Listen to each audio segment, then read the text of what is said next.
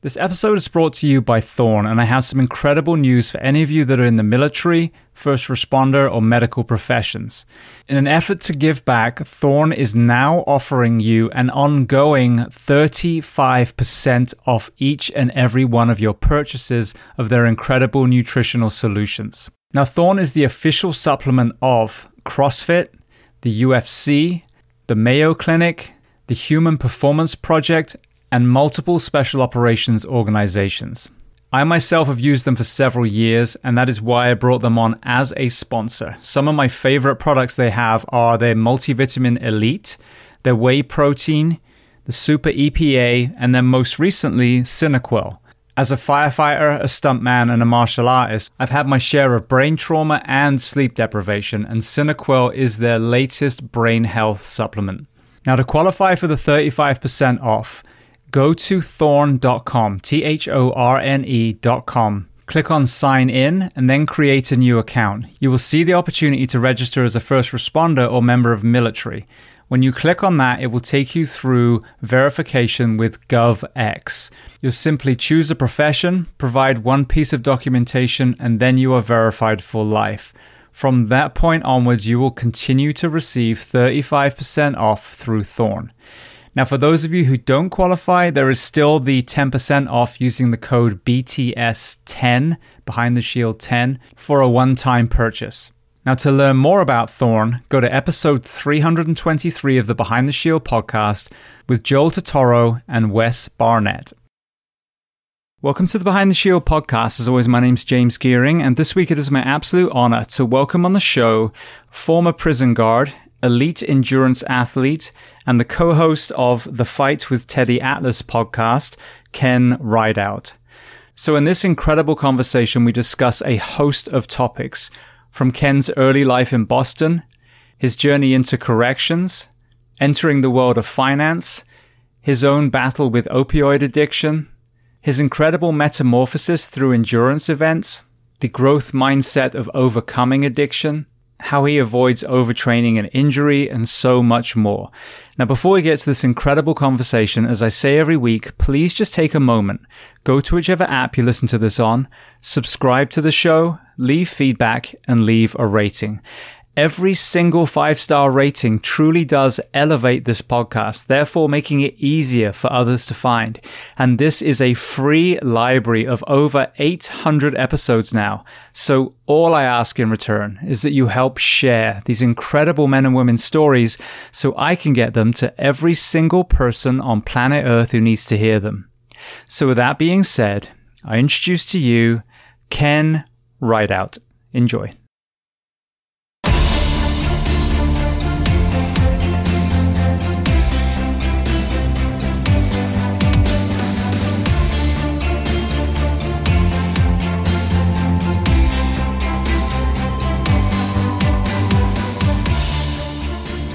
Well, Ken, I want to start by saying thank you so much to Shay Eskew, our mutual friend, for introducing us, and I want to welcome you to the Behind the Shield podcast today. Oh, thanks for having me. It's my pleasure. So, opening question, where on planet Earth are we finding you this afternoon? I am in Nashville, Tennessee. Beautiful.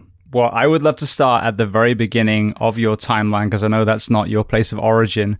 So tell me where you were born, and tell me a little bit about your family dynamic, what your parents did, and how many siblings. I grew up in inner city in Boston. I had 2 siblings, a brother and a stepbrother. And my parents were divorced, and my mom was remarried. So we lived with my mom and most of the time with my stepbrother's dad, and for a while, like prior to that, like whoever my mom was dating. So it was just incredibly unstable and unhappy, to say the least. We were talking about combat athletes right before we started recording. With Boston, I hear a lot of times people say it was a very rough upbringing. I did a lot of fighting. Did you have that when you were growing up in that city? Oh, for sure. It was, there was nothing nice going on there other than personally with sports. I was heavily involved with sports, played ice hockey growing up. at a very competitive level. I played with a lot of kids as a child. I played with a bunch of kids that ended up playing in the NHL, big like NHL All Stars, Keith Tkachuk, Sean McEachran, the Sacco brothers, Joe Sacco. I think he's now the GM in Colorado or something like that. But yeah, it was very competitive. And then I went at university. I played football and ice hockey. Beautiful. Well, with that kind of being surrounded by all these people that did go pro, kind of what were you dreaming of becoming career-wise when you were in school? Was it the professional athlete at that time? Definitely had delusions of grandeur with playing hockey, and it wasn't until probably second or third year at university where I was like, oh shit, I better stop paying attention here because this ain't happening. I'm going to have to get a real job. Like, and that's, you know, I don't know how I would describe it, like part of my misfortune of having not a lot of guidance as a kid, because I just didn't know what I didn't know. And I had to figure it all out as like, a 19-year-old kid, who didn't have many mentors or advisors or guidance counselors around me. And it was a crash course in adulthood, and I didn't do very well at it at times, but I would argue I didn't do very well because I ended up addicted to opioids at some point to kind of deal with the emotional turmoil that I was feeling of being in this like kind of world without a safety net. And not to like say like, oh, woe is me, like I deserve pity. It's just the reality of the situation. I was just woefully unprepared to be an adult, and now I'm living in New York, working in finance, and very quickly I had some financial success. Again, not trying to give a sob story, but like that came with a whole host of other concerns like imposter syndrome, fraud complex. Like I was just overwhelmed. I had so many new responsibilities that I just wasn't prepared for. And when I discovered opioids, I was like, oh, this is a nice escape from the anxiety and discomfort that I feel 24/7 in my own life. And thus began like a 10-year odyssey of being a functioning drug addict 24/7. Now, that was when you got into the world of finance, is that right? Yeah. Okay. So prior to that, correct me if I'm wrong, you were a prison guard? Yeah, I was a correction officer at the Billerica House of Corrections from starting the week after I graduated high school and throughout most of the university. So like during the school year, I might work 2 or 3 shifts per week, typically like 4 to midnight, occasionally midnight to 8. They'd put me in the tower, and I'd study and get a bunch of stuff done out there. I try to, but yeah, worked in the prison from 18 to like 21, 22 years old. It's the worst job I've ever had in my life. It's still a horrible place. One thing that I've made observation of, and again, this is from the outside. I don't work in prisons. I was a firefighter and a paramedic, so I got to go into them sometimes when an inmate was having a problem, but that was about it. But when you think about a prison guard, they are in prison along with everyone else. They have to stay behind those 4 walls. They don't get to see daylight very often. So why was it the worst job for you? Every single person in there is miserable, from the inmates to the guards. And I think that the guards at times were worse than the inmates. There were some of the worst people that I've ever been around in my life. Now, not all of them. I've had some of my best friends in the world I met there, but there were a fair share of scumbags too.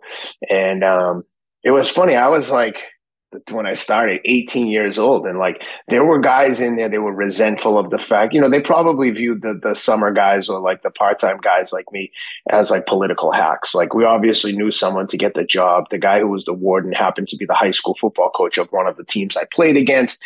He knew my kind of backstory, took an interest in me, and got me a job at the prison. But there was resentment from some of the older guards, and it was literally like situations where they were like bullying me.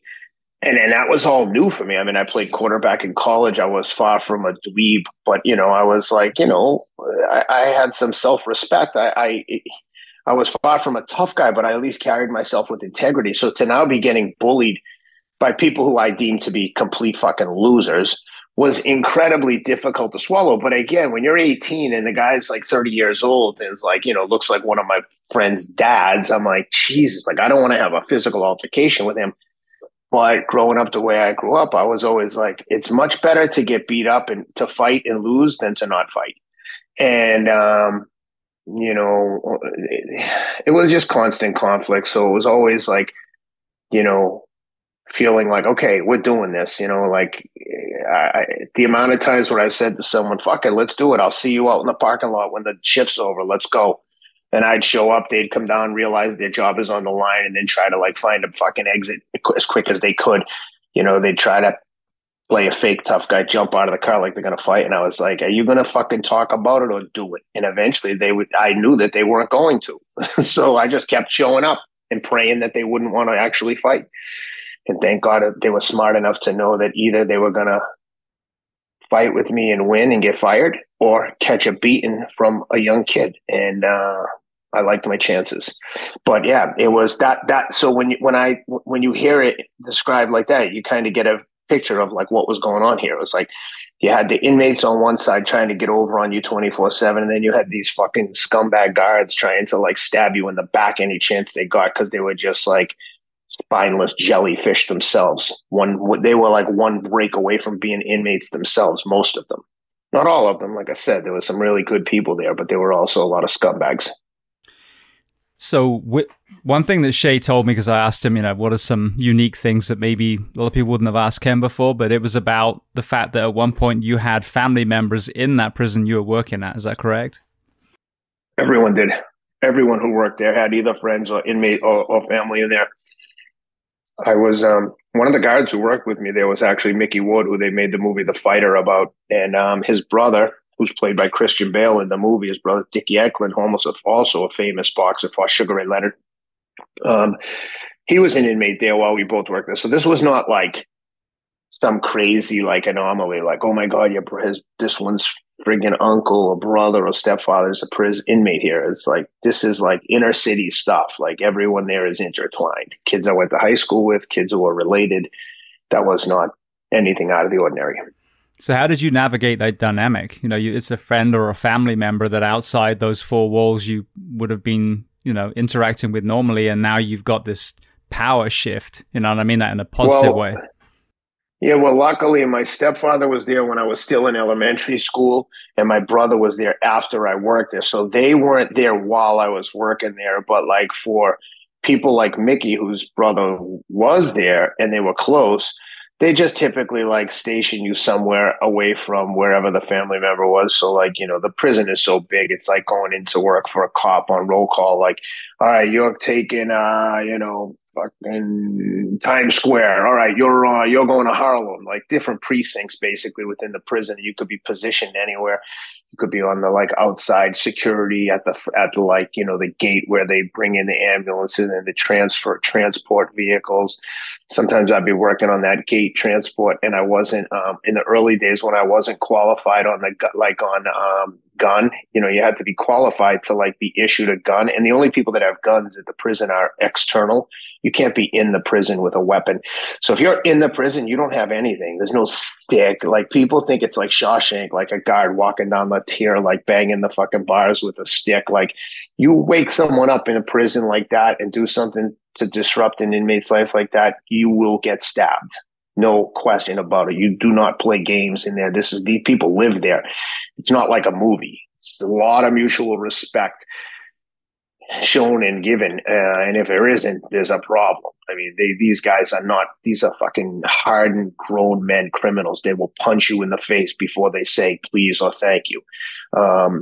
So yeah, I was working in the outside, and the guys would come and hand me their guns, which technically I wasn't really supposed to be handling. I wasn't qualified on, but that's the way this place operated, man. It was like so cavalier. So the guy would hand me the guns. I have no holster. And a 357 Magnum is super heavy, big gun. So I'd have one in my pocket, one tucked in the back of my belt, because, you know, there'd be 2 or 3 guards coming in and they'd have to leave them outside. And one time the warden pulled up and was like, dude, what the hell are you doing? You know, this was before cell phones and cell phone cameras, but it would have been a funny picture because I was like, you know, a skinny little kid with my pants practically around my ankles with 3 guns, one in each pocket and one tucked into the back of my belt. It just looks crazy. But yeah, hopefully that paints a picture of kind of how loosely run this dangerous place was. Well, with that very unique perspective, you know, I've had a lot of conversations with people who have worked in law enforcement and or corrections, some here, some in other countries. And it seems to be pretty universally accepted now that the way we do prisons, I think they call it the Philadelphia model, where you incarcerate someone, you literally put them in a cell for hours and hours at a time, does not seem to be very effective. You look at, for example, Norway, where their prisoners live in a community of houses. They've lost their freedom. You know, they can't go anywhere, but they have to cook for each other, clean. They have to go to work. They go to school. So they're better human beings when they move back into that community, because most prisoners will come back. What was your perspective of the reformation or the recidivism, the repeat offenders in that system? Did you think it was an effective system from the way you were seeing it? I don't think that the system could have been less effective. I happen to agree that the way to rehabilitate someone is not necessarily punish them, and that's what prison is strictly punishment. There's no rehabilitation going on. Even for people that come out and become productive members of society, they do that in spite of the prison system. And I don't know what the answer is. I'm certainly not a weak on crime type person. I tend to be very conservative in my beliefs, having grown up in the system of, liberal, welfare, food stamps. I don't think that those programs really work, just like I don't think the prison system works. I don't know that there's an easy answer of how to do it. I'm very familiar with the Norway and Sweden systems of prison and incarceration, but I think that those societies also have much different cultural norms, and in general don't tend to have the violence and kind of societal issues that we have in the US. That's not to say one's better or worse. It is what it is. But clearly the way we're doing things right now isn't working. You also can't have this no bail system where repeat offenders get arrested, bring down to the station, get issued some paperwork, and they're right back out on the streets committing the same crime. There's no rhyme or reason. And I get the reformists that say the prison system doesn't work and we can't keep incarcerating people. I couldn't agree more. This is a fucking waste of time and money to keep throwing people in a cage. But you can't have this knee-jerk reaction just being fuck it, let everyone out, no bail, anything goes. No one's being served. Now the people that are following the rules are now having to live with these maniacs that are just smashing out car windows. I mean, San Francisco, you can't even leave your car unattended. It's free open season to just take whatever you want from anyone. And so, yeah, I don't know what the answer is, but anyone who would look at our prison system and thinks it works is insane. I mean, the privatization of prisons only led to one thing: judges sentencing an exponential amount of Black youth to prisons in exchange for monetary compensation. People have been convicted of this crime. Can you imagine a world in which someone would take money in exchange for funneling inmates into a privately funded prison? I can't think of that guy should be fucking get death sentence. To do something so merciless and heartless to someone. So point is, the whole system clearly doesn't work. And the fact that could happen in this day and age is preposterous. So I could go on forever about my beliefs on, corrections and societal wrongs or norms. But I digress. Well, these are important conversations, especially when people have worn the uniform. We can all talk about it on the outside, but we don't know. We don't work in a prison. We're not an inmate. So it's listening to people that have been there, I think, that creates this collage. Everyone's view is a little different, but there's going to be some real common denominators in there. One thing that was terrifying, I just saw, and a few minutes before we sat down, just popped up on my feed, one of those kind of almost celebrity forensic experts is always doing these testimonials in some of these big cases, was just convicted of lying completely about DNA. So there were two teenagers that spent 30 years in prison before this was discovered, and they were falsely accused. So this is None of this surprises me, though. But fucking people do anything for money, including destroy others. It's crazy. If you wrongfully, knowingly lie and get someone convicted of 16 years, you should do 160 years yourself. Here's eye for an eye, 2 eyes for an eye. I'm all for equal punishment. Some people should be punished, but this current system that we're in is just, at times it just feels you feel hopeless. And I'd say the same thing for police. You only need one shithead to spoil the whole pot for police. Being a cop is a very difficult job. Personally, if cop pulls me over, tells me get out of the car and put your hands on the car, I'm not with all this like, what's the probable cause? Blah blah blah. I'm like, yep, here we go. Hands out thing. I can deal with if you just listen to them and go deal with the bullshit. Okay, there might be an out at the end of this, but I can promise you, when you stop being defiant with them, and there's countless cases like this where someone wants to be defiant and the cop ends up shooting them.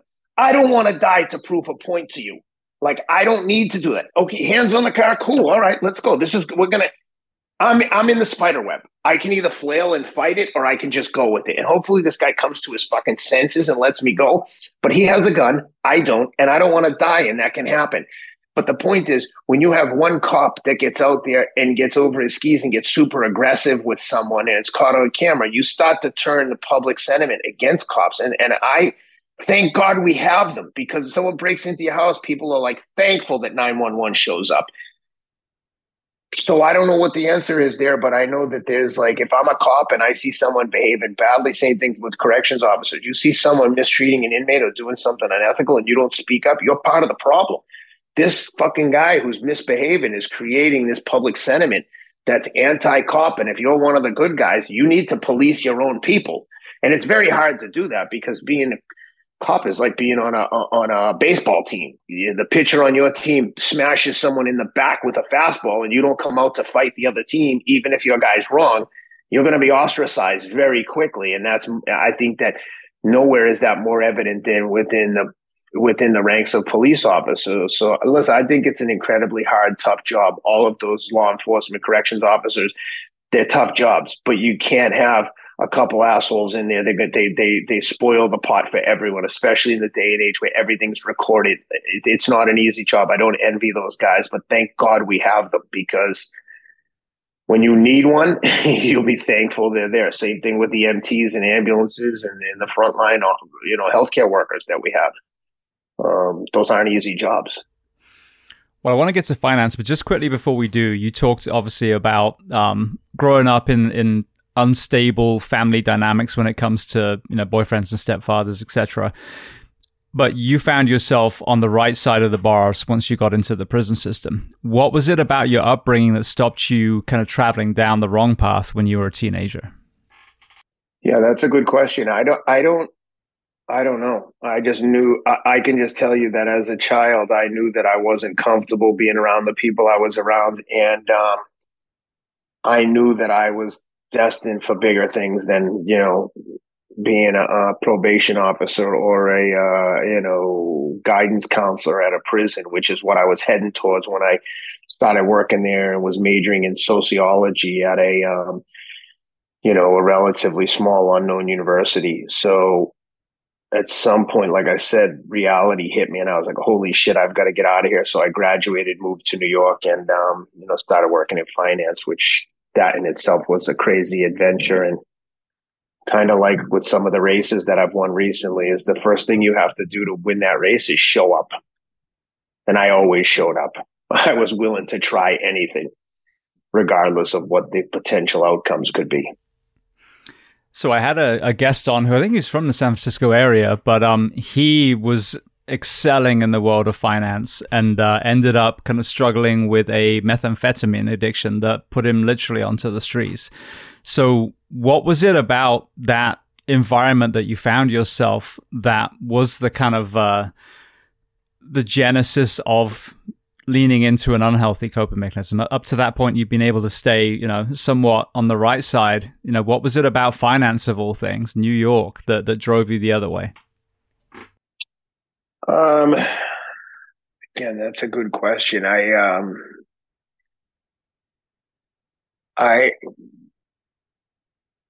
Because I had been living and grown up and lived with like such underachievers relative to what I wanted in my life, that when I was in this world in New York and started to have some financial success, I just suffered badly from this fraud complex or imposter syndrome and fell into had a surgery on my foot, and I got some Percocet prescribed to me. And the first time I tried them, I was like, oh my God, I can't believe how good I feel. Like, this is awesome. I can't wait to get a refill next week.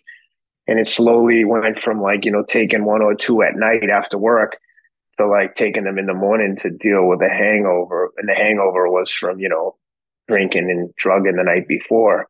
But I was always training and exercising. So I was like, I always jokingly tell people I was like an incredibly effective drug addict because I had means to support my habit. So I didn't have to steal or rob. I always had more than enough to do whatever I wanted to do.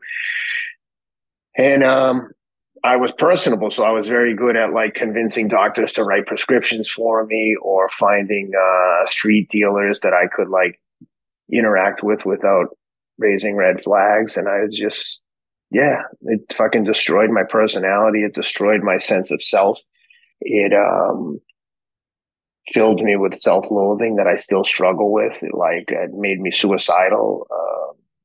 It's fucking horrible. When I look at it, I'm like, what a disgusting loser. I can't believe I did this to myself. Like, I don't view myself as that. I'm a fucking winner. But I can't deny that I did this. So it's like skewed my impression of myself because I was always like super confident, borderline arrogant about my potential. And when this happened, it like really kicked me in the balls and reminded me like, you're not special. And now when I do speaking gigs, I always tell people like, no one is special. No one is unique, including me, including you. We're all the same. Some of us just do some unusual things and have an ability to rise up and do certain things. But the same way some people have the ability to surprise to the upside, they also have the ability to surprise to the downside, whether that's their own self-sabotaging, drug abuse, sexual deviance. I've seen everything in it. From so many people. I have a really diverse group of friends and connections throughout the world. And I've seen it all. I've seen people use all kinds of different vices to cope with their displeasure. And I always say, it's not the drugs that are so good that make people addicted. It's their discomfort with themselves that's so powerful that they'll do anything to get out of that, to get away from those feelings. And the only way through the darkness, but the only way to deal with the darkness is to go through it. There's no other way. It's like when you find drugs as a way of coping with your uncomfortable emotional state, guess what? When you finally realize that this is a losing proposition, you no longer just have to deal with your uncomfortable psychological state, but now you have to deal with withdrawals and the damage that you've done to your brain and your endorphins and serotonin and every fucking chemical plant in your brain has now gone haywire because instead of searching out organic pleasure centers, food, sex, reading a book, relaxing, those types of like momentary feelings of pleasure are nothing compared to like the artificial spike in dopamine or serotonin that you get from taking drugs. So now, whereas normally you'd have to work hard, maybe do a workout or do something to get that emotional reward, now it's just, you're just giving it to your brain willy-nilly at your own discretion.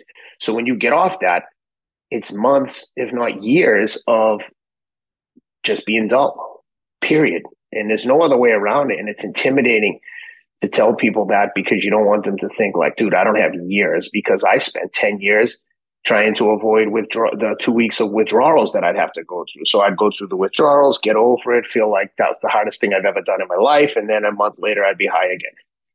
And only in the last few years have I been able to establish some serious longevity with regards to my sobriety. But even that hasn't been without hiccups. I've made mistakes all along the way.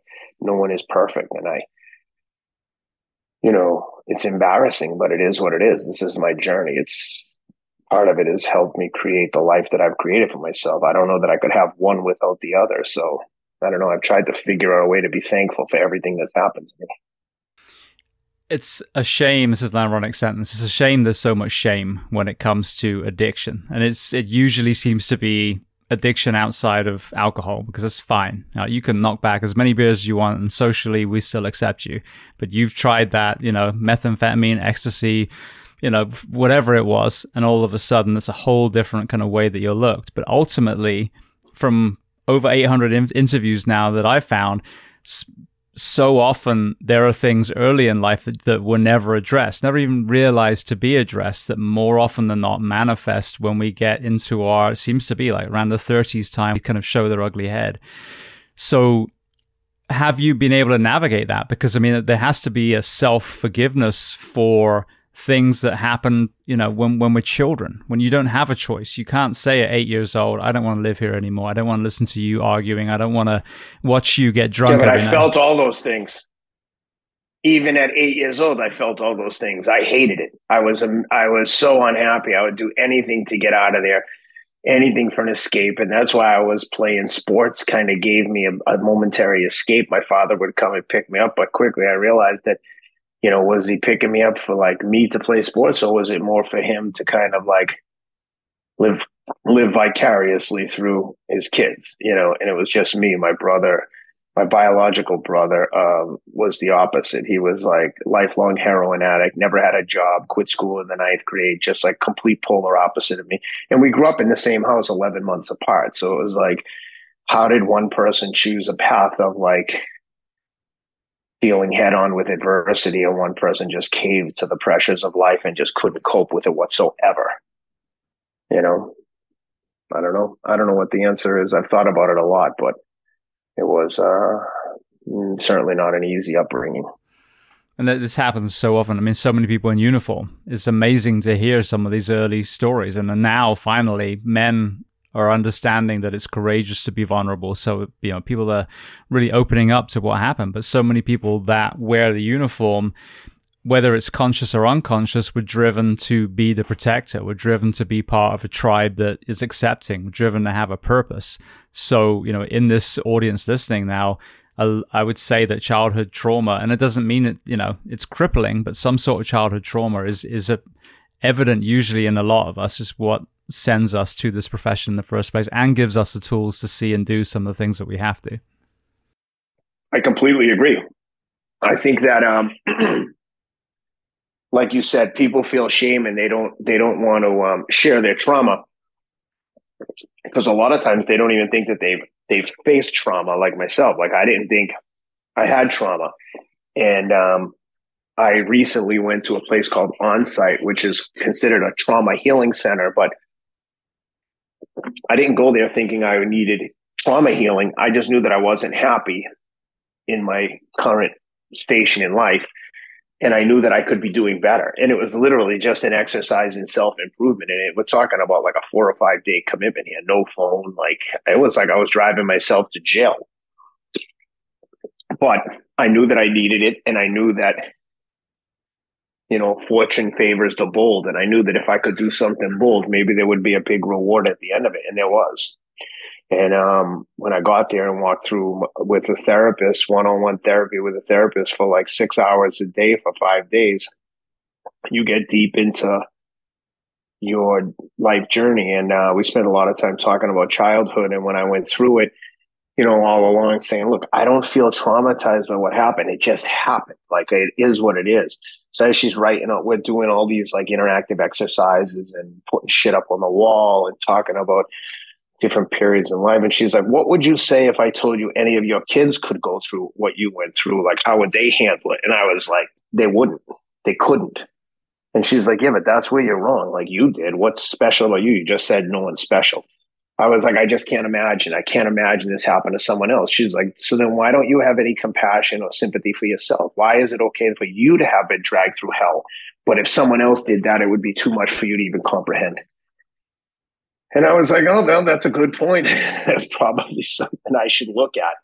So, but you mentioned earlier about people being scared to share their vulnerabilities. But I would guarantee you that if you look at guys that these people admire, guys like Jocko Willink or David Goggins comes to mind, is like their whole journey is based on them talking about vulnerabilities. It all stems from vulnerabilities. If you didn't feel vulnerable, you wouldn't get up early in the morning and train. You'd believe that you could win without training. And, you know, David Goggins talks about being a big fatso spraying for cockroaches. And now he's like, you know, he does hard shit every day. And that's kind of like, I mean, he has his own journey. I wouldn't compare myself to David, other than we're both into exercise. But we're all on our own journey. But that's part of the mindset that I feel like has made me different is consistency. Like I just run 10 miles every single day because it's hard. And the rewards that I've gained from that level of consistency and commitment have been indescribable. I've become like a world champion marathon runner. I've won huge ultra, every distance from 5K to 50 miles, in my 50s. And who would have thought that I would be in my athletic prime in my 50s? But had I not been toiling in darkness trying to like get over this addiction, none of these rewards would have been achieved, because I didn't start running to win races. I started running just to deal with my, depression and addiction. And the universe kind of rewarded me for working hard. And now I'm like, get to do podcasts like this and talk about my athletic achievements. Without them, I can't get arrested. No one even knows who I am. Well, I want to get to the upswing, but just before we do, you're in New York, you're in finance, you've found yourself hooked on opiates. Where was the lowest point that you found yourself, and what was that moment or collection of moments that made you finally have the strength to start doing something about it? I never had like a rock bottom moment again, because I had money, I had shit. I mean, aside from embarrassing myself here and there, in hindsight, I wouldn't say that there was a rock bottom moment. I think that when I went through an outpatient detox, they had me on blood pressure medicine and Ritalin during the day and fucking Xanax at night. It's just, dude, the withdrawals, physical withdrawals from opioids is hell on earth. Anyone who can get through that and stay sober, to me, I always equate it to like if you see someone who's huge, out of shape, like 400 pounds, then a year later you see them and they're ripped and they got abs. Like that to me represents how difficult it is to get off opioids. So when I was at the outpatient and they were prescribing me all those drugs to sleep and just to maintain my day-to-day life. Now, keep in mind, I had done all of this like white knuckling. I've just like gone cold turkey and been, like, fuck it. I'm going to like get exactly what I deserve. And that's, I'm going to suffer like a dog with withdrawals. But when I finally realized that that was a losing proposition, I went to the detox one night. I got up to use the bathroom in the middle of the night. My wife unfortunately knew that I was going through this. So embarrassing, because my wife is super straight-laced and never has done drugs in her life. Nothing. She's never smoked weed, never seen drugs until she met me. And not that I have drugs around the house, but she had never like experienced anything like this. She had a beautiful family, beautiful upbringing, just raised the right way, which is why I married her. She represented everything that I wanted in my life from a family. And I woke up to pee in the middle of the night and blacked out and woke up on the floor. Like when I think about all the things that could have happened there, imagine I bust my head open. Like, how do you explain to someone that you passed out in the middle of the night because you're on blood pressure medicine because you're withdrawing from opioids?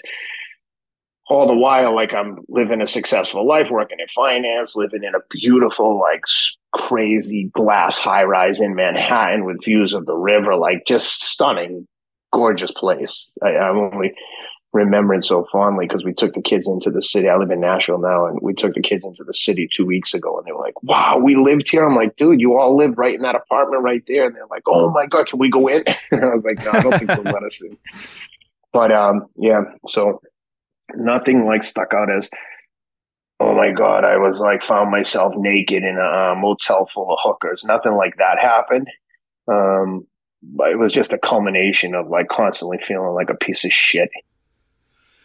So what was the moment, or what were the moments where you decided enough was enough? And then what were the first tools that you used to start kind of climbing your way out?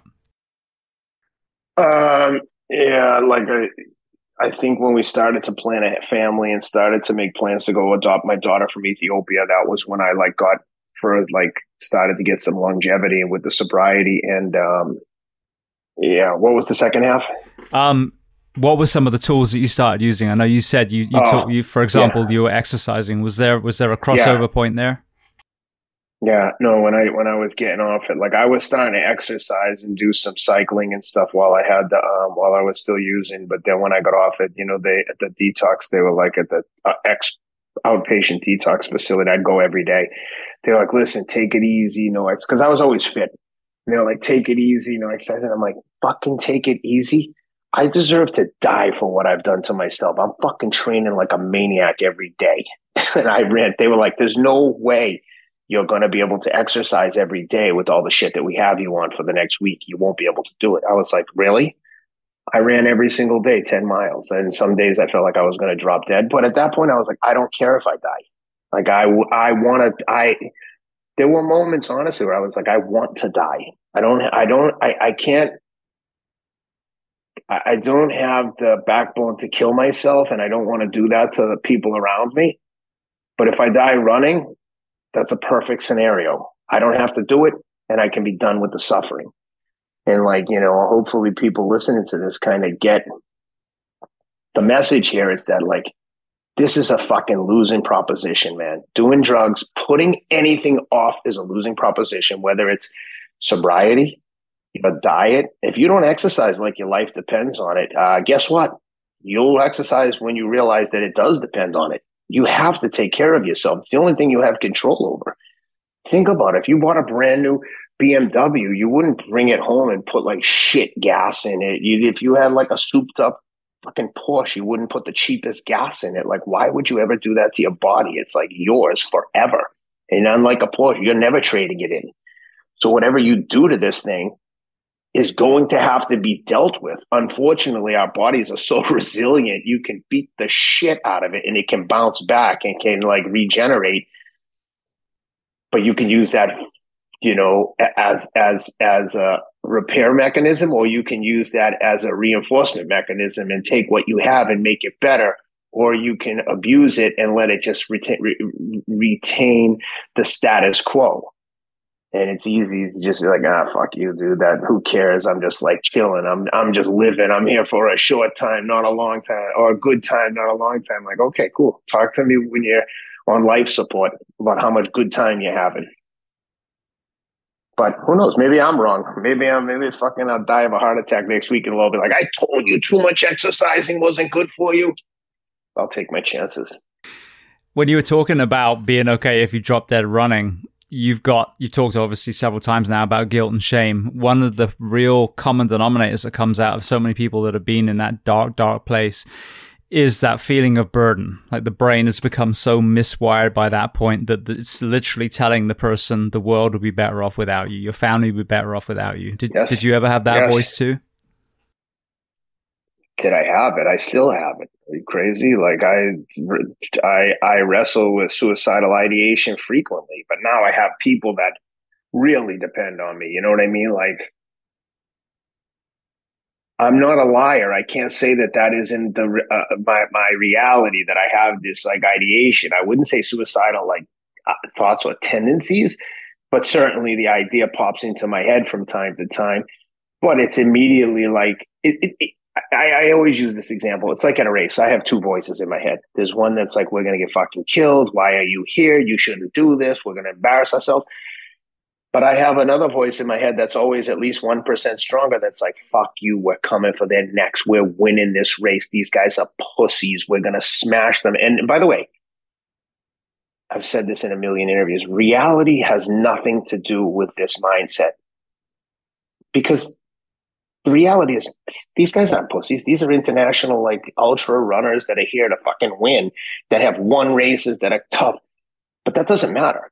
The only thing that matters is what I'm telling myself. And if I can convince myself that these guys are pussies and they're not as good as me, maybe I'm wrong, but that's the process that I've used to win. And that's the process that I continue to use. And when the race is over, I love everyone. I'm so happy. But during the race, I want to win. And that's the only way I know how to do it. Some people are like, oh, fucking take it easy. Let's just have fun. Yeah, cool. For some people, let's have fun. I'm not saying I'm out there committing atrocities or doing anything outside of the boundaries of the rules. But I want to win. I don't, but at the same time, at this Gobi March race, I was in second going into the fourth day, 50-mile stage, and the Swiss guy was leading, and we were together for about 35 miles. And coming out of one of the rest stops, he was struggling, and he had like a 12-minute lead on me. So he had the leader's jersey, kind of like the Tour of France. The leader of the cumulative leader has the jersey. So He says, oh, I got to walk a little. But we're together and we're alone in the desert. So I'm like, all right, cool. I'll walk with you for a little while. Like if we're going to race with 10K to go, 10 miles to go, I'll say, dude, listen, no offense, we got to race. But I'm not going to run away and leave him in the desert because now he's struggling. So he's struggling more and more. He's like, dude, I got to sit down. I'm like, you can't sit down. We're in the fucking desert.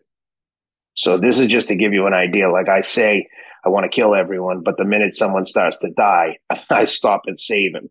So he's sitting down. I'm shielding him with my body to keep the sun off him. Now it's like all thoughts of the race are out the door because now we're talking like, dude, we're in the desert. The fucking checkpoints are like 6 miles apart, 7 miles apart. And we got a couple miles to go. And this guy's sitting down. And this guy's fit. I mean, he won 3 or 4 of these races in a row. I was like, oh shit. Like, and he's like, oh, you can just go. I'm good. I'm like, dude, I'm not leaving. I was like, come on, I'll carry your pack. Let's see if we can get to the checkpoint because they'll have some first aid there and they'll have water. By the way, we're running out of water. So he has his water. I have my water. So now I'm pouring my water on his head. He's drinking my water. And listen, before he started the struggle, we were helping each other. We were like, he'd pour water on my head. Occasionally, if he had extra, I'd pour it on his head. We're working together. We're friends. So eventually a support vehicle comes by. And of course, I'm pissed because I'm like, guys, what the fuck, man? Do you need more support out here? We're in the desert. The checkpoints are way too far apart. We can't carry enough water to get there. Like, we're loaded with water and we're still running out. And again, this is at like 3 o'clock in the afternoon. We've been going since 8 in the morning, running. And so they take him and they're like, all right, you're good. So now I'm like, I'm the fucking winner. I'm gone. He's sitting down like on death's door and I'm legging it. Because now I've recovered. I'm like feeling good. I'm running like the fastest 7-mile split of the race. I still have my 20-pound pack on, but I'm moving. And at that point, I took like an 80-minute lead over second place and ended up winning the race. It was a 6-day, 155-mile, 6-day stage race, self-supported, meaning you had to carry everything except water and a tent to sleep in. But I had my sleeping bag, sleeping pad, and all the food and emergency items and a few clothing items because no shower, nothing for like 7 days. It was crazy. I take 2 showers a day. I'm the biggest pussy under the sun. Like, I want to sleep at the Four Seasons. I want to eat a good meal. Like, I have no man skills at all. Like, my kids love the show Alone. And interesting side story, I'm working on a couple TV projects with the production company that produces Alone, Wheelhouse Studios. They also produce Intervention, Pawn Stars, Duck Dynasty. Really good dudes. And they were like, listen, we got a show called Alone. I'm like, I thought we were friends. They're like, what do you mean? I'm like, I'd fucking be dead and publicly humiliated in 2 weeks if I went on Alone because I'd never quit, but I don't know how to fish. I don't know how to hunt. Motherfuckers snaring rabbits and then skinning them and cooking them. Like, I wouldn't even know where to begin. Like, I don't know any of that stuff. This is the first time I've ever lived in a house at 50 years old. I've always lived in apartments. I mean, in LA, we lived in a house, but it was like, in LA. It wasn't like, now I feel like we live in the country, which when I tell people in my neighborhood that we live in the country, they always laugh because to them, this is country. I'm like, yo, I go for a run. I see horses and cows in some of these yards. And they're like, okay, I guess that's fair. I guess. But to them, we're in like the metropolis of Nashville, but we're not. And so anyway, the point is like, that outdoorsy stuff didn't come natural to me. It was a challenge, but that's why I did that race is because it challenged me and scared the shit out of me. And I was like, I'm always preaching to people, like, do things that make you uncomfortable, man. Accept big challenges. That's the only way you can win first step is you have to show up. But in a lot of cases, that's like 75, 80% of the battle is just being there. Hey, I'm here. Who wants this? It's like what I told you with my wife, when I'm like, what do you want to do? Do you want to do something about this? Like, my wife's always like, what are you going to do when someone tells you, like, yeah, I do want to do something when you have a conflict with someone? Most people don't want a conflict, including me. But I've never been the type to shout and scream and yell. I'm always just like, excuse me, what are you yelling about? You cut me off. What the fuck are you going to do about it? Nothing? Okay. If you want to do something, do something. But if you're not going to do something, don't just keep running your mouth. Because most people don't even show up. And that's kind of my philosophy on all these races is like, what could I do if I actually showed up to a bunch of these things?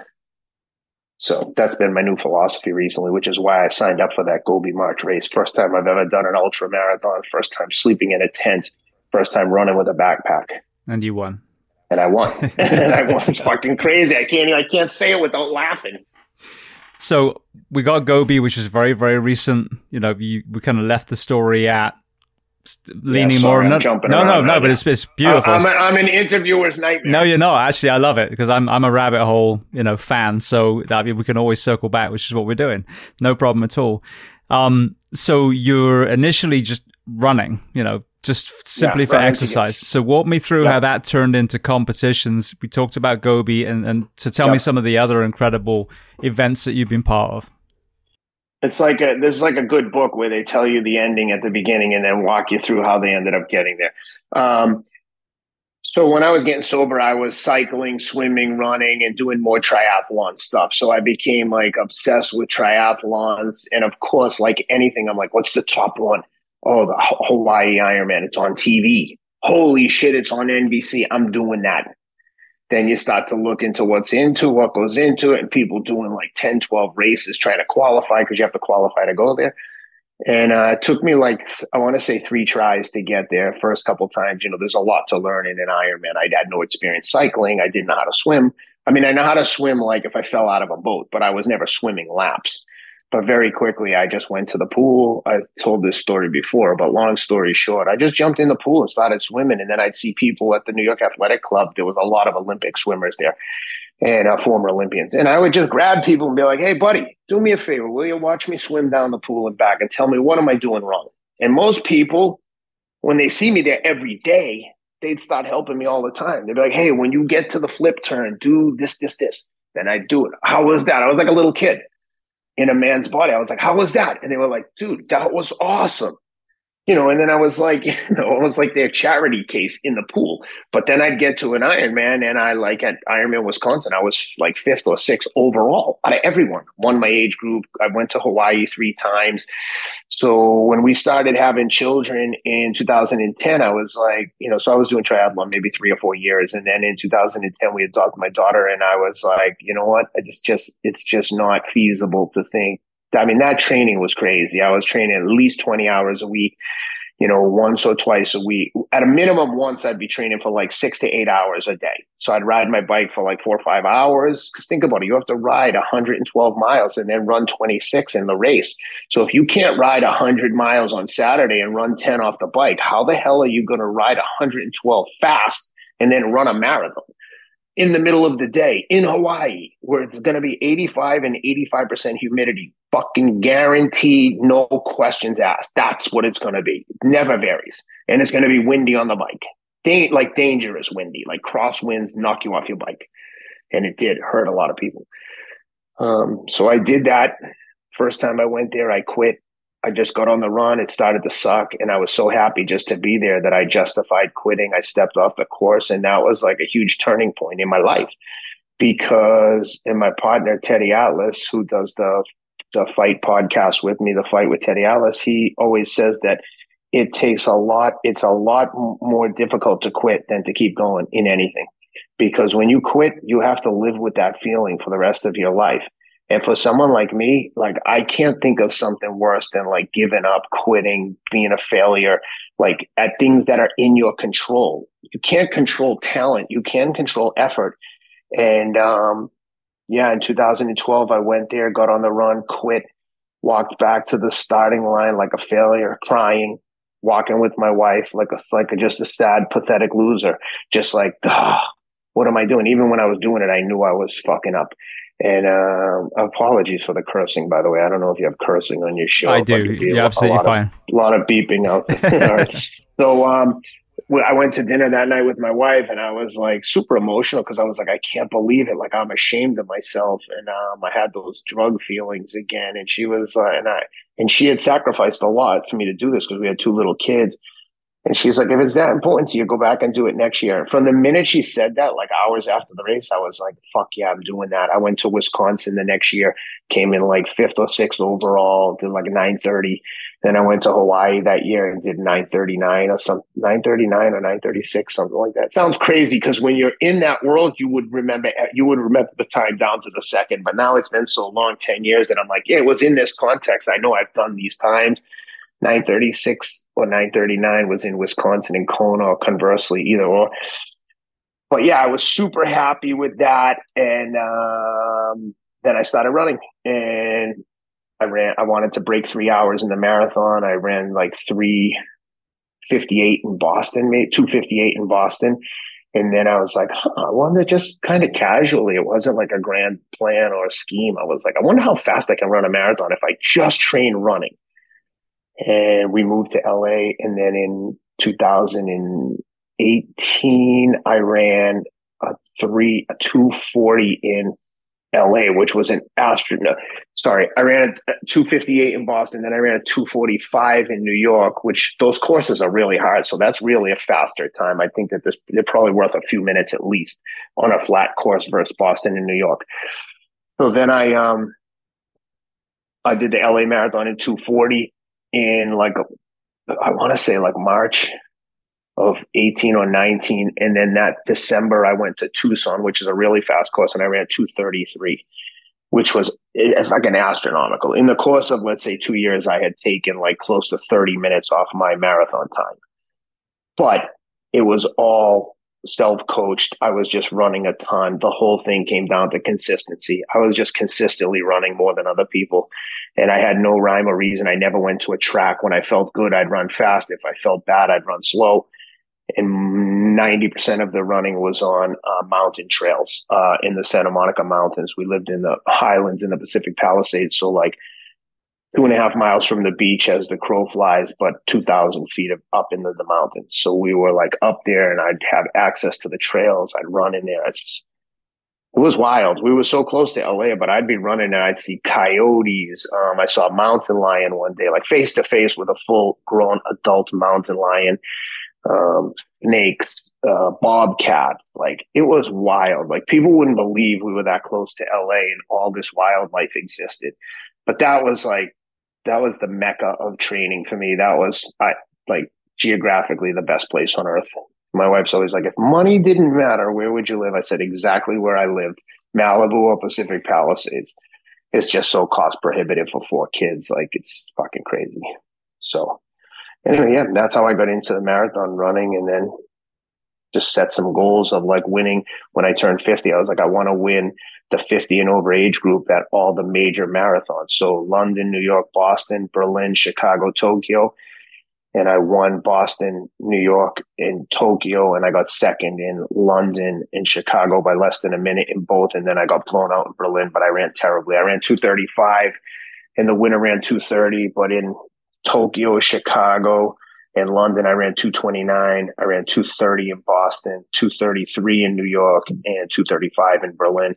But in New York, when I ran 2:33 and 21, I won the 40 and over Masters division, which previous winners included like Olympic superstars, Meb Keflezighi, who previously won Boston and New York marathons. My friend Abdi Rahman, who's a 5-time U.S. Olympic runner, he won the Masters in New York. And luckily, these guys are my friends. And, Abdi sent me a text like, hey, welcome to the club, Masters champions. And I was just like, man, I can't believe this is my life. A few years ago, I'd hustled down to the start line to watch these superstars just warm up. Now at every single major marathon, I'm starting with the pros. I'm in the front corral, standing on the start line next to like legends.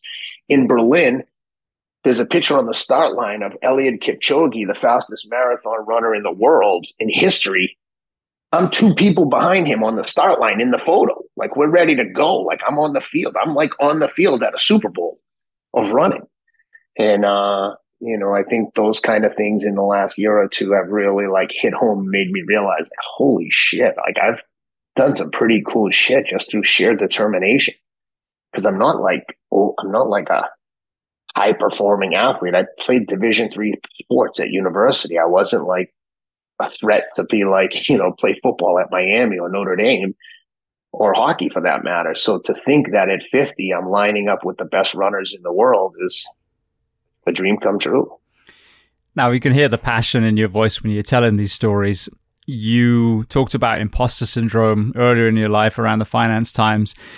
As you're succeeding in these sports, is it actually paying back from the mental health side as well? Are you getting the catharsis from this as well as the simple achievement? Yeah, probably both. Like, I mean, at like Berlin and then Chicago, probably none more so than in Berlin. Just walking over to the start line and being treated like a professional versus like, especially at a major marathon. I mean, they treat the masses like cattle. You're like told to wait over here 3 hours. You're out in a field. It's raining. It's shit. It's the horrible experience. Like running a major marathon is cool for the experience. But if you want to like throw down, if you can't get your ass into the first corral, like what's the sense? Like you're going to start behind 4,000 people, 3,000, even 2,000. That's a lot of people. At the Tokyo Marathon, when it started, I was about 10 people deep off the starting line. Someone at the front, like maybe second or third row of people, stumbled and fell. And dude, thousands of people stampeded them. Like, I mean, I literally hurtled to get over a person, but all you can hear is knees and elbows smashing the ground and people getting toppled like they're caught in a wave, like a surfer. And I'm just like, man, if you were like in the back here, there's so many things that can go wrong if you're trying to be competitive, which is why at the start line, sometimes I can be a bit of a pushy dickhead because I'm just like, listen, I got too much time and energy invested in money, invested in getting over here to Tokyo. I'm going over there. I'm like, I've done all the training and all the bullshit that goes along with it. I'm also splurging for a first class ticket. I've been lucky. I've worked hard. I don't make any apologies about it. It's the same way I tell a professional athlete, like if it matters to you, you better like give yourself a chance. And racing on the other side of the world, typically you want to get there 1 day per hour of time change. Obviously in Tokyo with like a 14-hour time change, I don't have 14 days to like hang out in Tokyo like by myself. I got 4 fucking kids and a wife. But I did get over there a week early, traveled over there. So my point was, if I've spent all this time, energy, and money to get here, like to leave something to chance by being like, yeah, okay, I'll start in the third crowd. No, fuck that. I'm like pushing to the front. I'm like, I'm ready. And I'm for this exact moment when someone topples that I don't have to like fight through 3,000 people. But, like I said, walking over there and just realizing like, yo, I'm walking in with the pros. They see your number. They see you coming with the special bag. And like, oh, right this way, into this like beautiful tent with your own bathrooms and food. And it's just like, holy shit, I did this.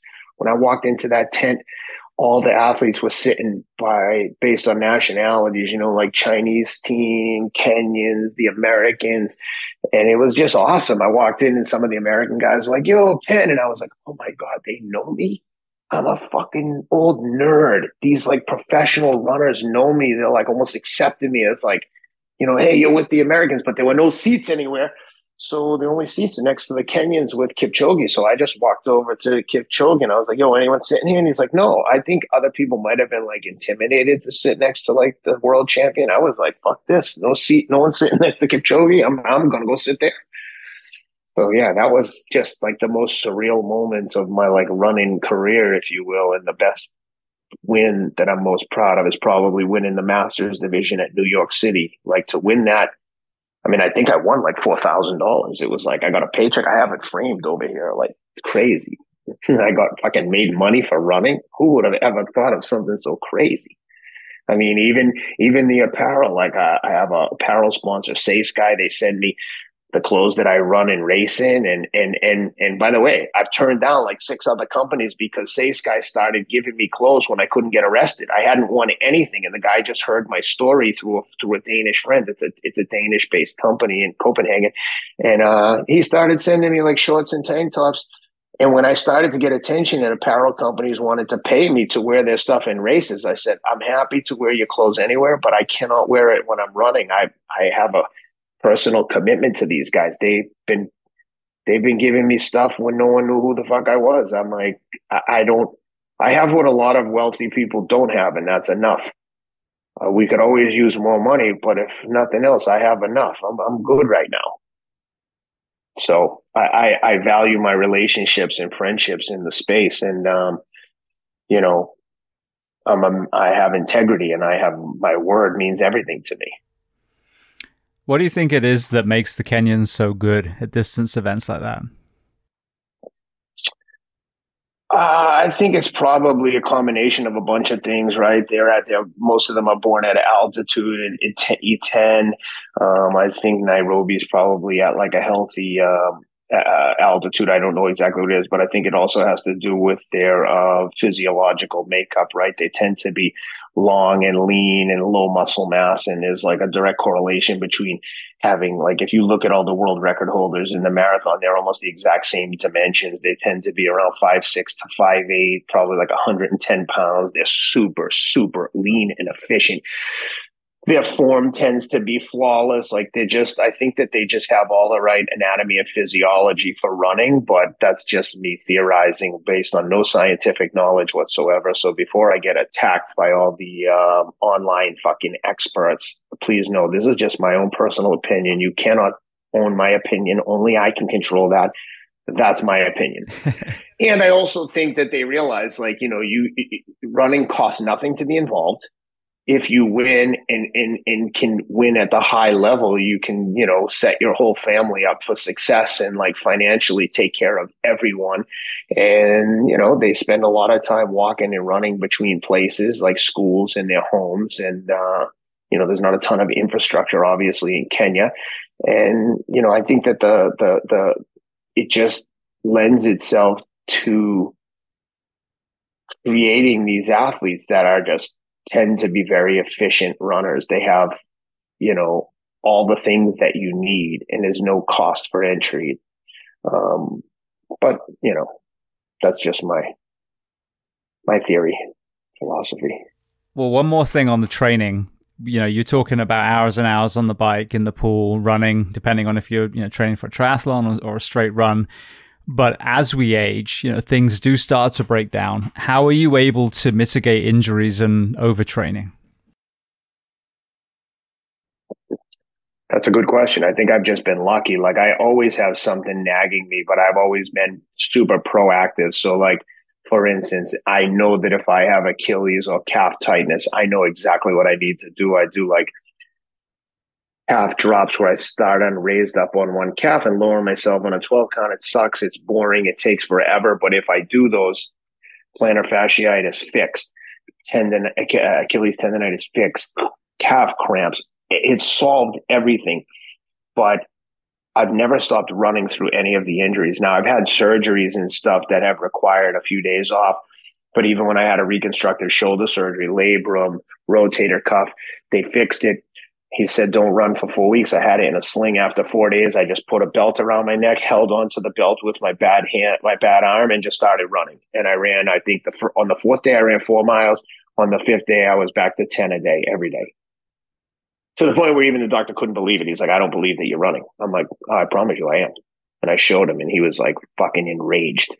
And I was like, no, I'm just kidding. I literally had to walk it back. He did the same exact surgery on my friend, Chris Spencer, who I bought my house from, who played for the Titans, offensive lineman. He was like, oh, yeah. Because I was like, Chris, do you think I can run?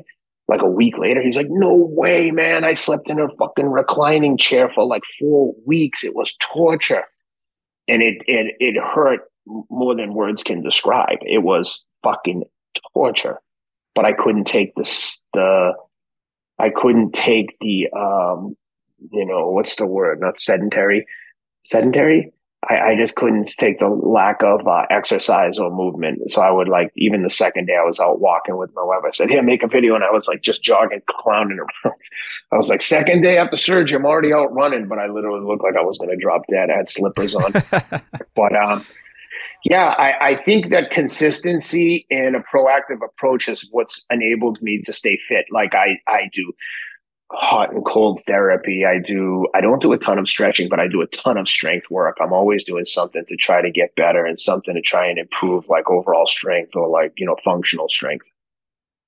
So I wish I had an easy answer for you. I just say that it's like an overall thing of like diet, sleep, constantly trying to improve at everything, not just running.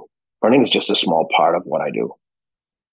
So with the success on, with the endurance sports, you talked about the absolute nightmare that it is to go through withdrawal, especially over and over again. You've had this kind of turbulent life up to that point, and then you find incredible strength to actually maintain sobriety. How much did the strength that you got from the negative side of your life actually contribute to the mental toughness needed to succeed in the sports you chose? Yeah, I would say it's everything. This is nothing compared to what I've been through. This is nothing compared to mental torture and suffering. Running out of drugs and trying to hustle around on a Sunday afternoon, trying to find drugs like a piece of shit, missing out on events like,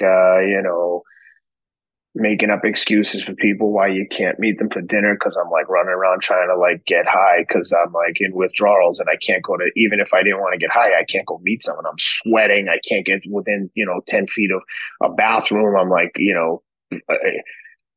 it's a fucking disaster. It's a nightmare. It's shameful. So now when I think of what I'm like, all right,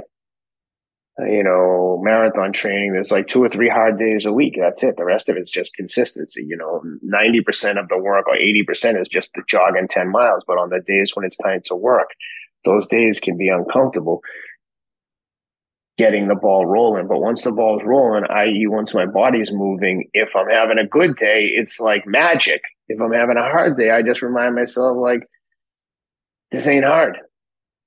This physical suffering isn't hard. Voluntary physical suffering isn't hard. When I was in the Gobi Desert and I was suffering and it's fucking 100 degrees, I'm sunburned, I've got chafing all over from the backpack. I kept reminding myself like, yo, there's guys out in the military, special forces that are doing this. And if they don't do it right, they're going to get killed. Someone is trying to actively kill them. Especially special forces guys that are out on missions. Like, I don't think that they take a lot of missions where they don't think the odds are heavily in their favor, but that the best laid plans can still go wrong. Look at the raid when they killed Obama and the fucking helicopter crashed. Like, that's crazy. You've trained for like a month for this, and as soon as you get there, the helicopter crashes. But just shows you like how mentally tough these guys are. They're like, all right, the helicopter crash. Fuck it. What do we have to do now? Let's just run. No. Let's kill this motherfucker. Then we'll get out of here. Like, it's crazy to think of the mental toughness. So when I think about the behaviors and actions of guys like that, when I was in the Gobi Desert, I was like, dude, come on, grow the fuck up. This ain't tough in the grand scheme of tough. This is just uncomfortable. And we're all uncomfortable. And there's an end in sight. And you're not going to die. You know what I mean? And I was just like, come on, let's go. And when you've done that so many times in races and in different endeavors, it becomes the norm. You know how this ends. So you can tell yourself, well, I can pretend I twisted my ankle. I can sit down and pretend I'm sick. There's a way to get out all the time. Lucky for me, I know what it feels like to take the easy way. And it sucks. And I'd rather be dead trying to win than a coward who quits when he doesn't really have to. And I can only say that because I've done it and I know the feeling and I don't ever want to feel it again. So it's pretty apparent that we have a health crisis as well as a mental health crisis at the moment. And I would argue that those two are interrelated as well. You found yourself somewhere where you were very, very deep in a hole. You managed to turn that into a positive, have growth from it and become the, phenomenal business person and, endurance athlete that you are now. If you had the ear holes of everyone in the country and you could talk to them about finding discipline or whatever it is to improve their own health, because I've always been very, very diligent in pointing out that a lot of people grow up in an environment that discourages health, I would argue. There's fast food on every street. You get in your car to go everywhere. You may not have been taught what fruit and vegetables even are in your household or your school. So there's that side. But obviously there's the ownership side, the David Goggins, metaphors. So if you could address the population, what would you tell the average person who maybe is teetering on that edge between doing something and not?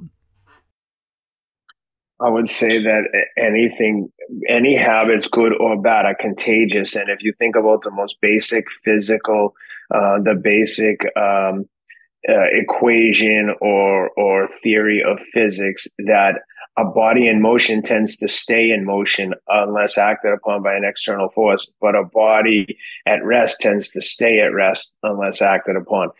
Those things, if you think about it in those terms, it's true. If you start moving and you get a week of momentum, if you can commit 1 week, I guarantee you that if you're out of shape and you clean up your diet and you exercise vigorously for 1 week, you will start to see some like small improvements or cracks in the facade of unhealthiness. And nothing is more contagious than seeing success. And by the same token, if you just lounge around for a week and do nothing, like you're going to have to at some point pay the price. If I take a week off and don't do any training, I know that next week back ain't going to be easy. Like I said, it becomes contagious. And when you start to see some incremental improvements, I think for a lot of people, they'll get it. But a lot of people don't want to make that first step. The first step's always the hardest. But like I said earlier, 75, 80% of life is just showing up. Just show up for a little while. I thought you were going to ask me what would I say to address the differences in our country right now with all the seemingly conflicted viewpoints. And to that, I would say, take a fucking deep breath, man, and realize we're all in this together. And take a minute to put yourself in someone else's shoes. Whether it's this transgender movement or whether it's thinking like a police officer, we're so quick to vilify the other side of people, the other side of the argument. And it's very clear that we're divided down the middle. There's like, I don't know if woke is the right word, but there's the super liberal, like social justice warriors that are like, the fucking climate's going down, equal rights for transgender, blah, blah, blah. Anyone who doesn't think anyone deserves equal rights is fucking crazy for starters, right?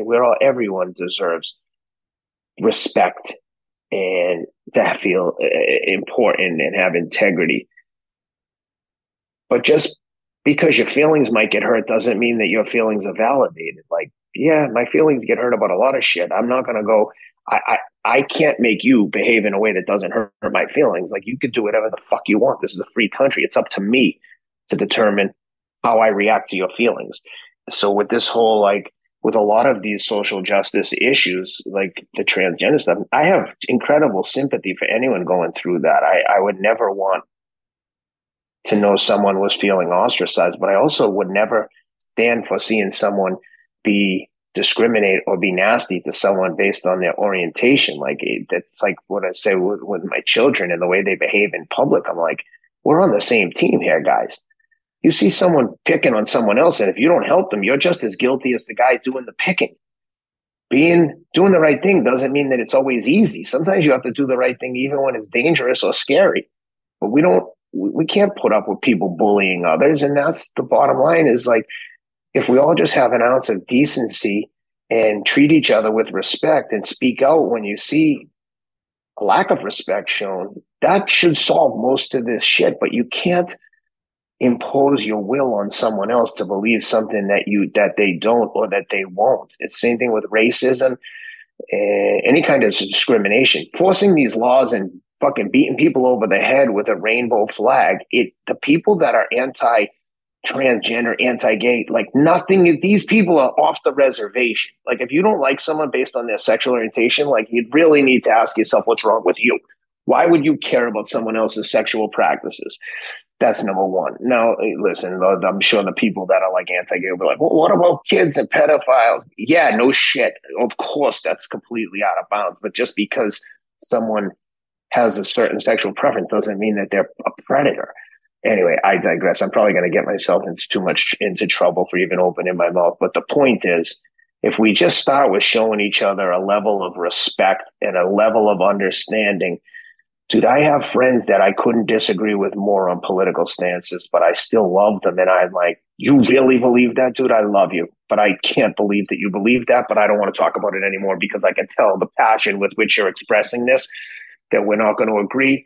And I don't fucking care. As long as we treat each other with decency, it's all good. That's what voting is for. Everyone get their voice heard. But I just feel like right now that if you're not with us, you're against us. You can't just disagree. We have to paint you as the villain. And the fucking crazy thing is these like agents of messaging, this mainstream media, like you're either, I don't care what your side of the argument or what your political persuasion is. If you watch Fox and you watch CNN, like you're just getting reinforced, your own beliefs reinforced. And the people there have one goal: to make money, to get you to tune in. The more passionate you feel about conservative movement and you're on Fox and you're with fucking Sean Hannity and you're like, yeah, Sean, fuck Biden. You're just getting reinforced. If you go to CNN and you think that Joe Biden is a healthy individual and is capable of running our country, I fucking dare you to hire that guy to be the CEO of your company. I dare you. You tell me that you want him to make decisions, financial decisions for your company. And if you tell me that's your guy, cool, that's your guy. And you listen to CNN and they'll have you convinced he's the man, that this is the best guy we have in this country right now. And if you watch Fox, they'll be like, only Trump can save us. And I'm like, this is fucking crazy. I'm listening to two different crazy people. So hopefully that doesn't reveal too much about what I believe, because what I believe doesn't matter. But I do think that we're like so far apart on issues. I don't see any candidate that can like just come across and be like, look, cut the bullshit. You don't have to like me to respect me. I'm going to represent the views of all the people. And I was listening to an interview the other day. I forget what it was, like Sean Ryan podcast with Eli something, who's some politician from Arizona, former Navy SEAL. And he was voting on an issue on the debt ceiling. And he said, yeah, I just basically, first I did a small poll of people in my district of what they want, how they wanted me to vote on raising the debt ceiling. Yes or no. I told them, I'm a no. I don't think we should vote on any debt ceiling increase. We shouldn't be allowed to borrow more money to spend on shit we don't have. Like, imagine if I told you I was $1 million in debt and I was like, yeah, but I'm going to borrow another $1 million and give it to my neighbor because he's building a fence that I like. You'd be like, dude, are you fucking crazy? You can't spend money you don't have. Again, I digress. But this guy was saying, like, he took a poll and shockingly, the people wanted him to vote for the debt ceiling because they were like, well, what we might get forced on us later could be even worse. Fair. So he's like, I still didn't believe it. I did a bigger poll, like say I did like 12 people the first time and then I'm getting the numbers wrong, but then like 30 people the next time. And overwhelmingly, it was like 80% of the people voted for yes. And he was like, so that's how I voted. That to me is a politician, man. You're not currying favors with other politicians. You're representing the will of your people. But like I said, I digress. Maybe I'm an idealist. I just don't see any of this ever again. I feel like we're so far from that happening. You know, the fact that politicians can leave political office making $200,000-300,000 and buy like an $11 million house on Martha's Vineyard, it just defies logic and rationale. Like, how are they making so much money? How does some of these politicians have hundreds of millions of dollars? And again, I'm sure I'll be attacked by all the critics out there, like, oh, their spouses are rich and they did this and they did that. They're also fucking insider trading with zero ramifications. It's just fucking bums me out what's going on with politics in this country. Well, first, you're echoing a lot of things that I've said. I mean, CNN, Fox, same exact pile of shit, you know, screen divided into four with four dickheads argue with each other and they're calling it news. Yep. When ultimately they're trying to sell the advertising space between each clickbait story. And it's not about disseminating middle of the road common sense news. And if you listen to Robert Kennedy, I mean, that guy, man, every time he talks, they're like, he's a kook, he's an alien, he's an anti-vaxxer. I'm like, okay. So what should we do? Not let him have a voice? So if someone was standing up screaming conspiracy theories and they made no sense, an intelligent person would simply say, I'm now going to poke holes in everything that he said, and I'm happy to debate him in any platform, on any venue that he wants. No one ever does that. They never do. They just say, he said this, and they stop pulling apart. By the way, I'm not making a statement for or against anyone. I just think it's funny that when he says this, they attack, like he's so attacked, which just tells you, like, yeah, we're afraid of him. Let's attack. Because if you weren't afraid, you'd be like, oh, this guy is a bumbling fucking idiot. Let him on the debate stage. He's a clown. We're going to tear him to shreds. But no, they don't want this guy on it. He might tell us that he might tell us anti-vax shit. Well, if it's anti-vax, just debunk what he's saying. But the point I was wanted to get to is that he said, I think the stat was like 60% of all ad revenue from the major news networks, both sides, is provided by pharmaceutical, which only two countries, according to RFK, there's only two countries in the world that allow pharmaceutical companies to advertise, New Zealand and the US. Like, for starters, why don't we just ban that? They fund all these political action committees, and all these candidates are owned by these corporations, not just pharma, but I mean, when you have Amazon owns the Washington Post, like these guys control so much of the narrative. But I think more and more those voices have been minimized, and those opinions have become minimized, because you can hear from the horse's mouth on social media. Like, you don't have to listen to what they say about RFK. You can just hear what he says himself and compare it to what they're writing. Because inevitably, and the same thing goes for Trump, whether you like him or not, they can say whatever they want, but he can then get on and give his rebuttal in real time. Hey, they said this. Here's why this is a lie. And here's the guy who wrote it. And here's the other things he's written about me. And here's his background. And here's the people he's affiliated with. And all of a sudden you're like, holy shit. Social media has leveled the playing field, not just for politics, but also for the entertainment industry.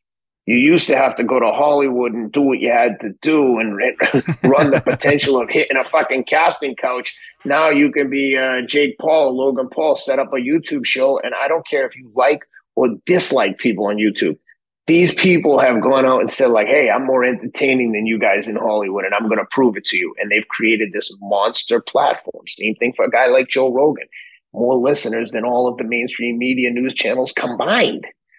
Which is why now, Joe's got an audience. We have to tear him down. Even though he has said, I'm a fucking liberal Democratic voter primarily.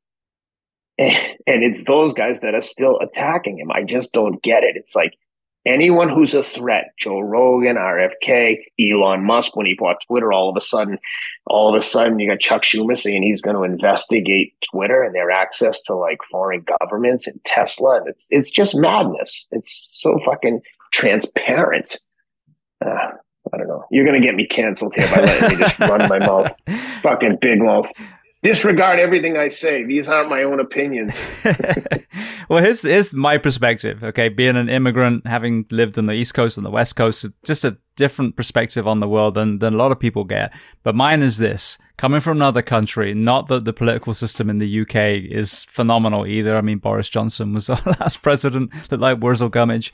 Can you imagine that a guy like that had convinced enough people to make him the prime minister? I mean, it just seems crazy. Yeah, it's bullshit. But so what I hear every 4 years, the same exact thing when we're down to two people to choose from to run this country is, it's the lesser of two evils. So clearly to me, our system is broken. A leader, for example, when there's a crisis, let's say, for example, a virus that sweeps over the planet, would unify a country, would bring people together, like you saw on 9/11, like you saw in the Grenfell fire in London, communities coming together. The last two, administrations, the last two presidents, so both sides of the aisle have done nothing but divide. So this is my thing. It's not about people are willing to die over these freaking two people. It's like, well, what about the system that creates this in the first place?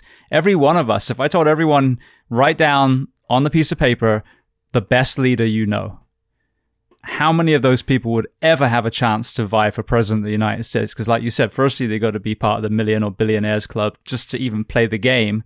And then secondly, they got to have no ethics. So this whole leader that you're holding, is never going to be there. But why not? So that's my thing, is that the system is broken and we keep getting these people that divide. And then it's like World War I, where they're lobbing shots over a field over two dickheads that no one ever fucking liked in the first place. So if you could be king for a day, what would you do? Whether it's changing the system, what can we do to get out of this fucking hole that we're in every 4 years and actually move the needle on good leadership in this country? Yeah, well, first of all, as you were talking, apologies if it looks like I wasn't paying attention. I was pulling up a picture behind me that you can see on the screens now. You see who that is? Tony Blair.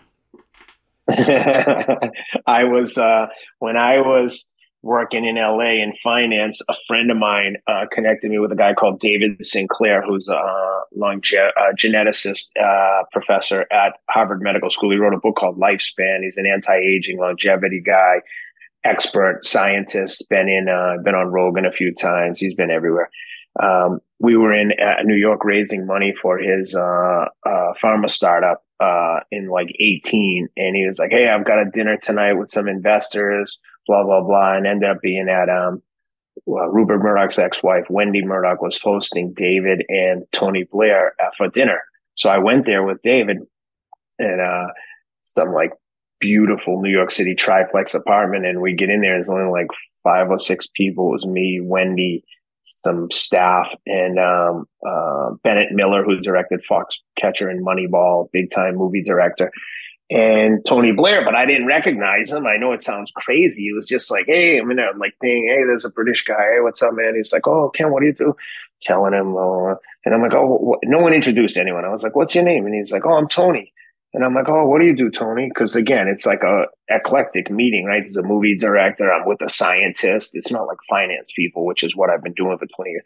He's like, oh, I work in politics. And I know it sounds crazy when I tell this story but I mean, if you walked into a dinner and fucking Obama was there and you were like, man, that guy looks familiar, but what? Like it just was so out of context. And he's like, oh, my last name is Blair. And I was like, oh, for Christ's sakes. I go, I'm so embarrassed, dude. I lived in London for a lot of the time. You were prime minister. I can't believe I didn't recognize you. And anyway, it was just funny. So when you were talking about politics, it reminded me. So I wanted to show you that picture. It's me and Tony Blair having dinner at Rupert Murdoch's penthouse or Wendy Murdoch's penthouse. Pretty fucking crazy story. I feel like at times like Forrest Gump, like, wait a minute, where were you? I know, it's crazy. I was at the Monte Carlo Grand Prix on a yacht with Puffy. I don't know how it happened. I was just there.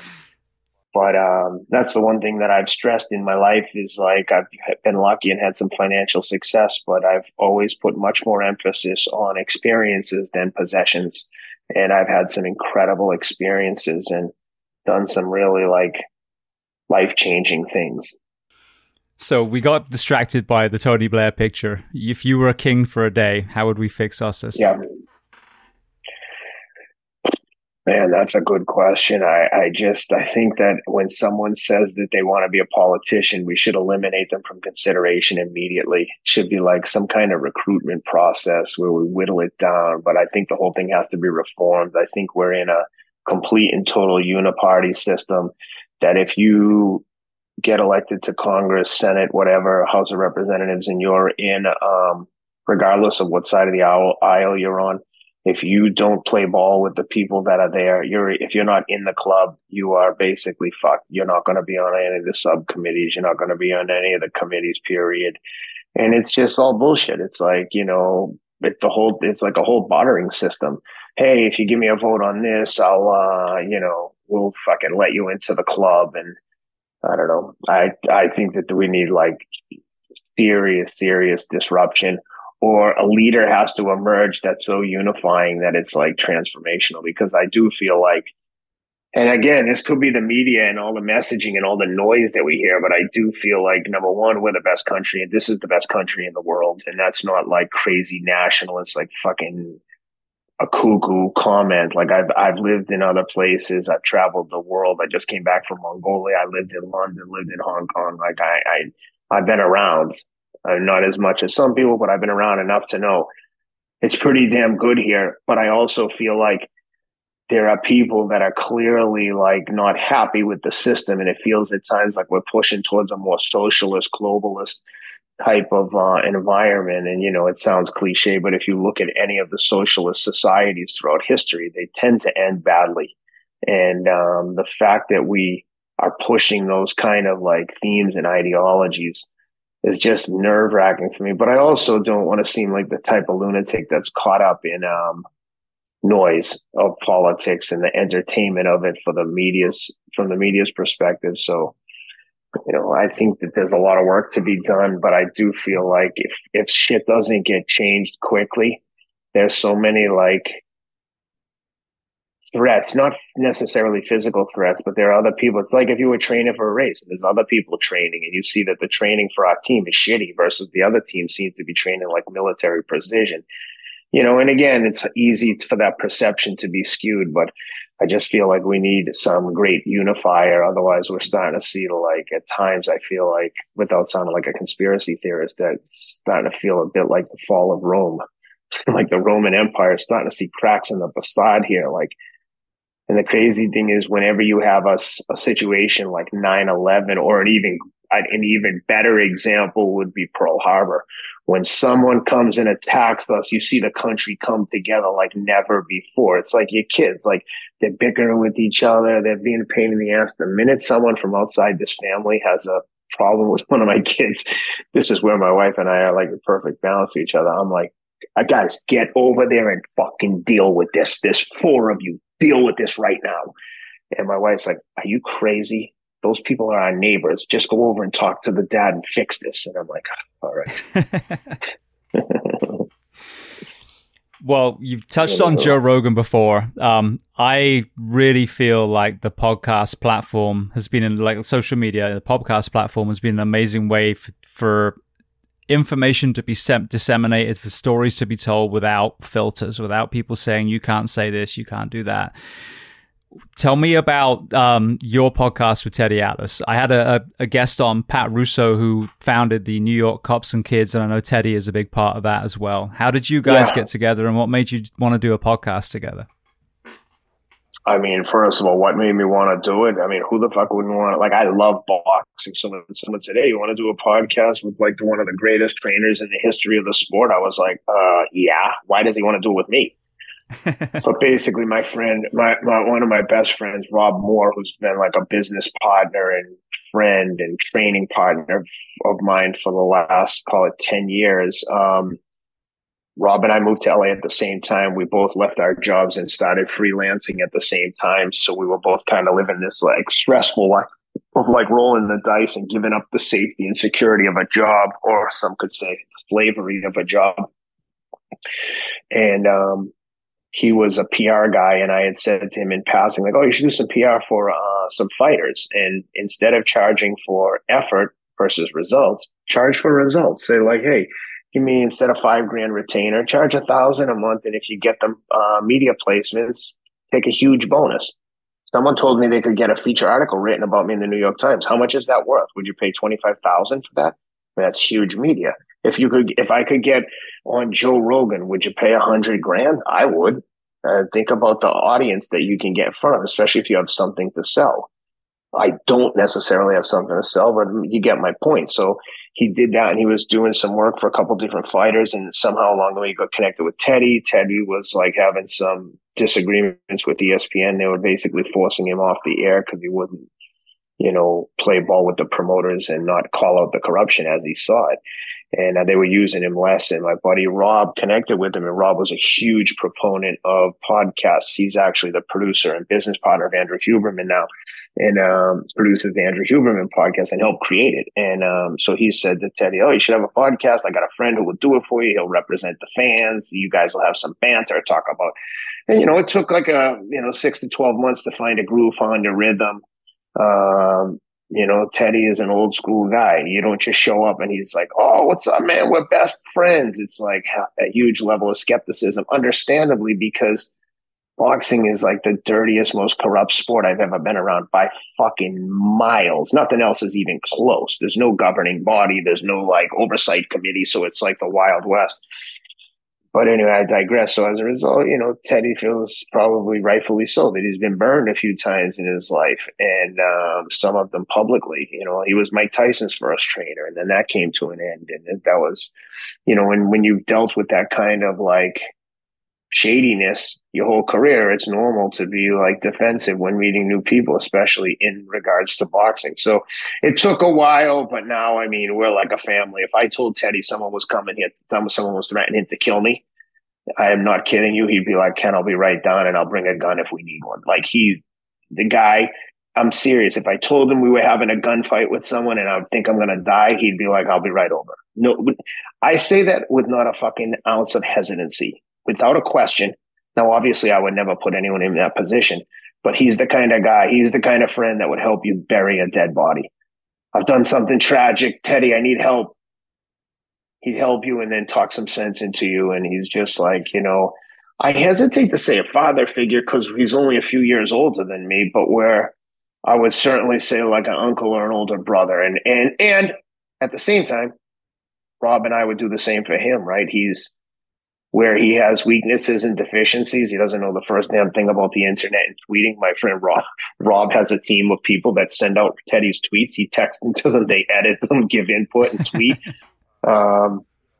I record all the shit on my end when we record the podcast. We send a cameraman and audio video guy to his house to record his end. But that's just the way it is. Like where I have weaknesses, he picks up the slack. Where he has weaknesses, we pick up the slack, and we have like the most incredible team. And we cover for each other. When I was in Mongolia, I was like, guys, I'm not going to be able to record. We recorded a episode in advance so we could release it on the regular cadence. He was in Ireland for a wedding last week, so we recorded 2 weeks worth of podcasts and put them up accordingly.